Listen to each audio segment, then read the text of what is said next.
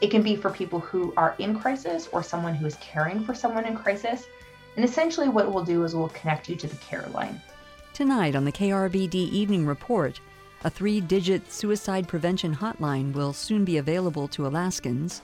Alaska natives in Sitka are preparing for a cultural celebration in Juneau, and students in Juneau celebrated books through cakes.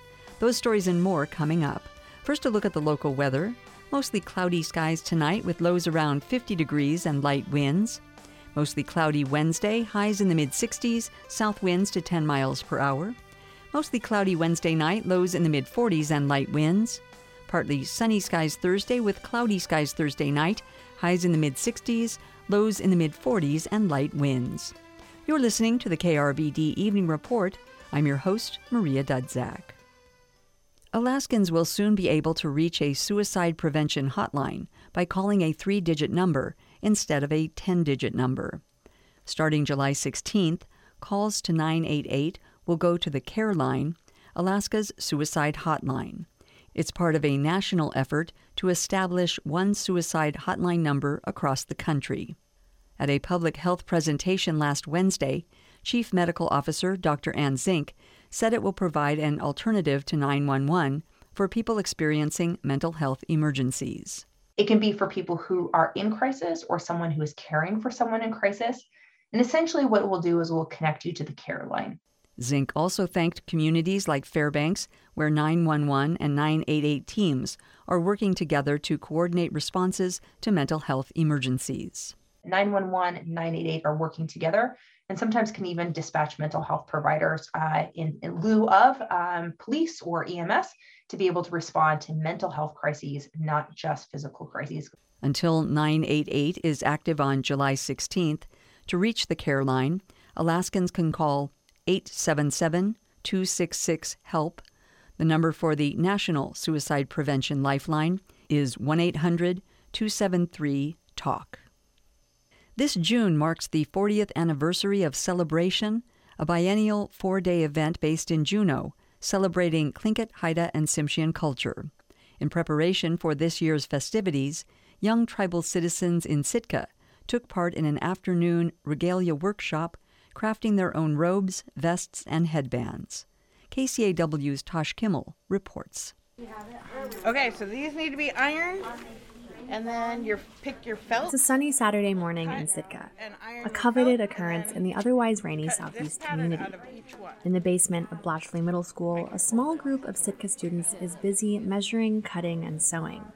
For these kids, today is about honoring their culture through the age-old tradition of regalia making, even if that means missing out on the sunshine. We're not making you work away on a Saturday. We're here celebrating our culture, and we're very excited to help you guys and teach you how to do that. That's Claire Hill. She's one of a handful of parents and cultural educators who put together the workshop in preparation for Juneau's upcoming celebration. The different types of regalia we're going to be focusing on today will have vests. Those are usually used not really for dancing so much or performing, but they're used really as an expression of who you are. Robes are really used mostly for performances, and it's a reflection more of who your family is. A little bit of who you are as an individual, but you're representing your family, and that's going to be visually expressed on your robe. While attendees will walk away with their own vest, robe, or headband, Hill says the workshop is about more than just the tangible pieces of regalia. The person that's wearing the regalia is really for them to showcase who they are, the family they come from, the people that they are from. Regalia is something that we must respect. It's a part of our history. It has symbols of our different clans. So it's something that's very honored and it's very respected. As someone who came to regalia making later in life, Hill has made a point to include it in the upbringing of her own child. I want it to just be what he knows. It's his normal. To be very proud to wear his regalia. And I think that's really important as far as establishing self-confidence. It's very important for me and a lot of other parents that I talk to. Kids mill around the classroom, eagerly taking measurements, cutting fabric, and picking out the form line drawings they'll use in their creations. For middle schooler Jason Miller, this was his first time making a robe. I'm Yanyedi.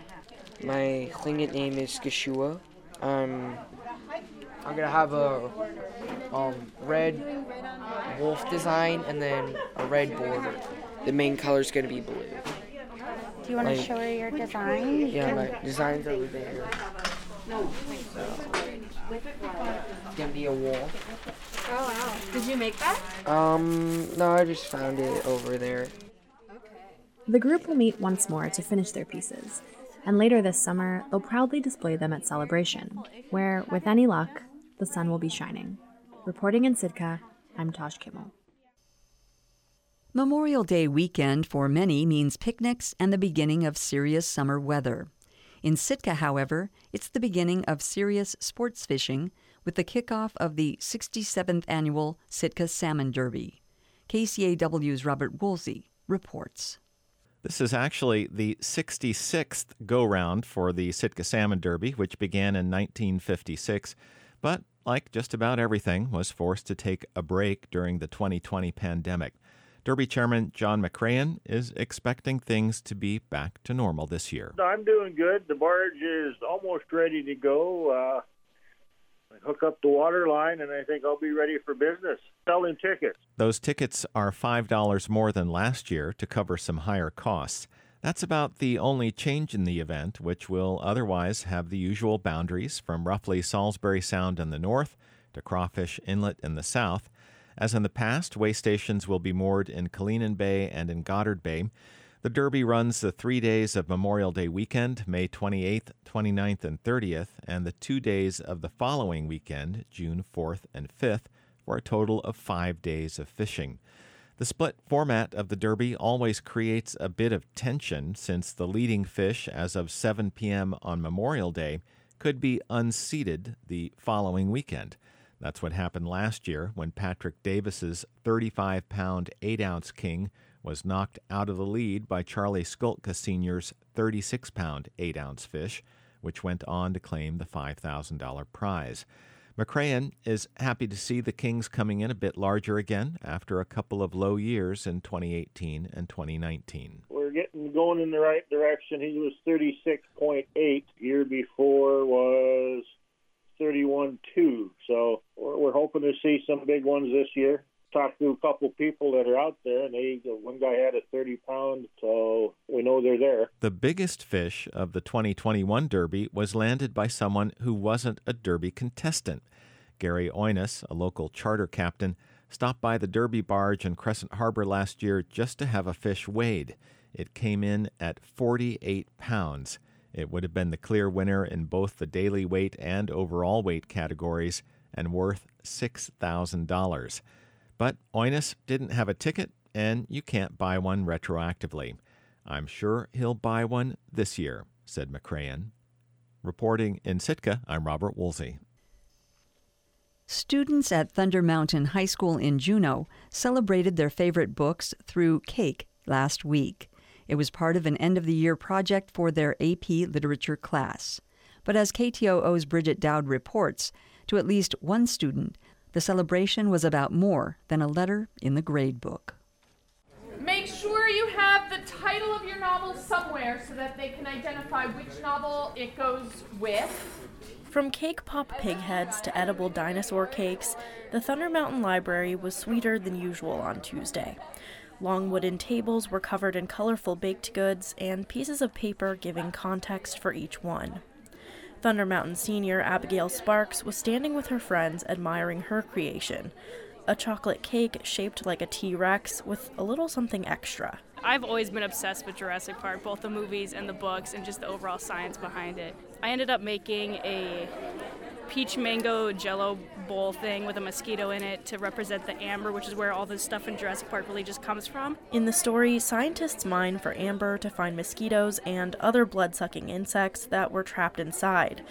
They use dinosaur blood preserved in the mosquitoes for cloning. I found this awesome fishbowl looking thing on a wood plaque, and what I did is I had originally only bought 2 boxes of Jell-O, but it ended up being 4.5 boxes of Jell-O to fill the whole thing. And then to get the mosquito in there, what I did is I took laminator plastic and I painted a mosquito inside the plastic and then laminated the plastic so that it would seal the acrylic paint in there. Sparks will be attending the University of Alaska Fairbanks in the fall to study geology and paleontology. Sparks hopes to eventually work with fossils at a museum or do field research like excavating and dig work.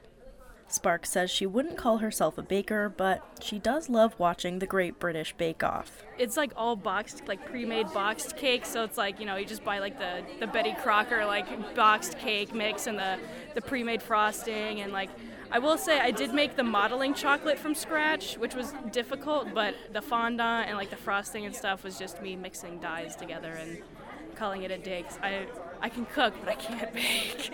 It took her about 10 hours spread out over several days to complete the project. Her cake was one of many created for a final project in Corrine Marks's AP Literature class. It's all seniors, and it's their last semester, so, let's have a little fun and celebrate with cake. Marks asked her students to choose a novel they read in high school and represent a scene, theme, or symbol from the book with cake. She calls it the Great Literature Bake Off. It's been fun to watch their process and their ideas and some of the crazy creativity that's come out. After judging was complete, the class ate their projects.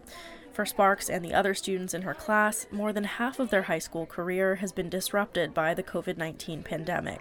It's been an odd experience because I guess I expected more from my high school career, but it's nice to have a semi-normal senior year to be able to just put everything to a close and move on to the next chapter. Graduation for Thunder Mountain students will be held on Sunday, May 29th at 7 p.m.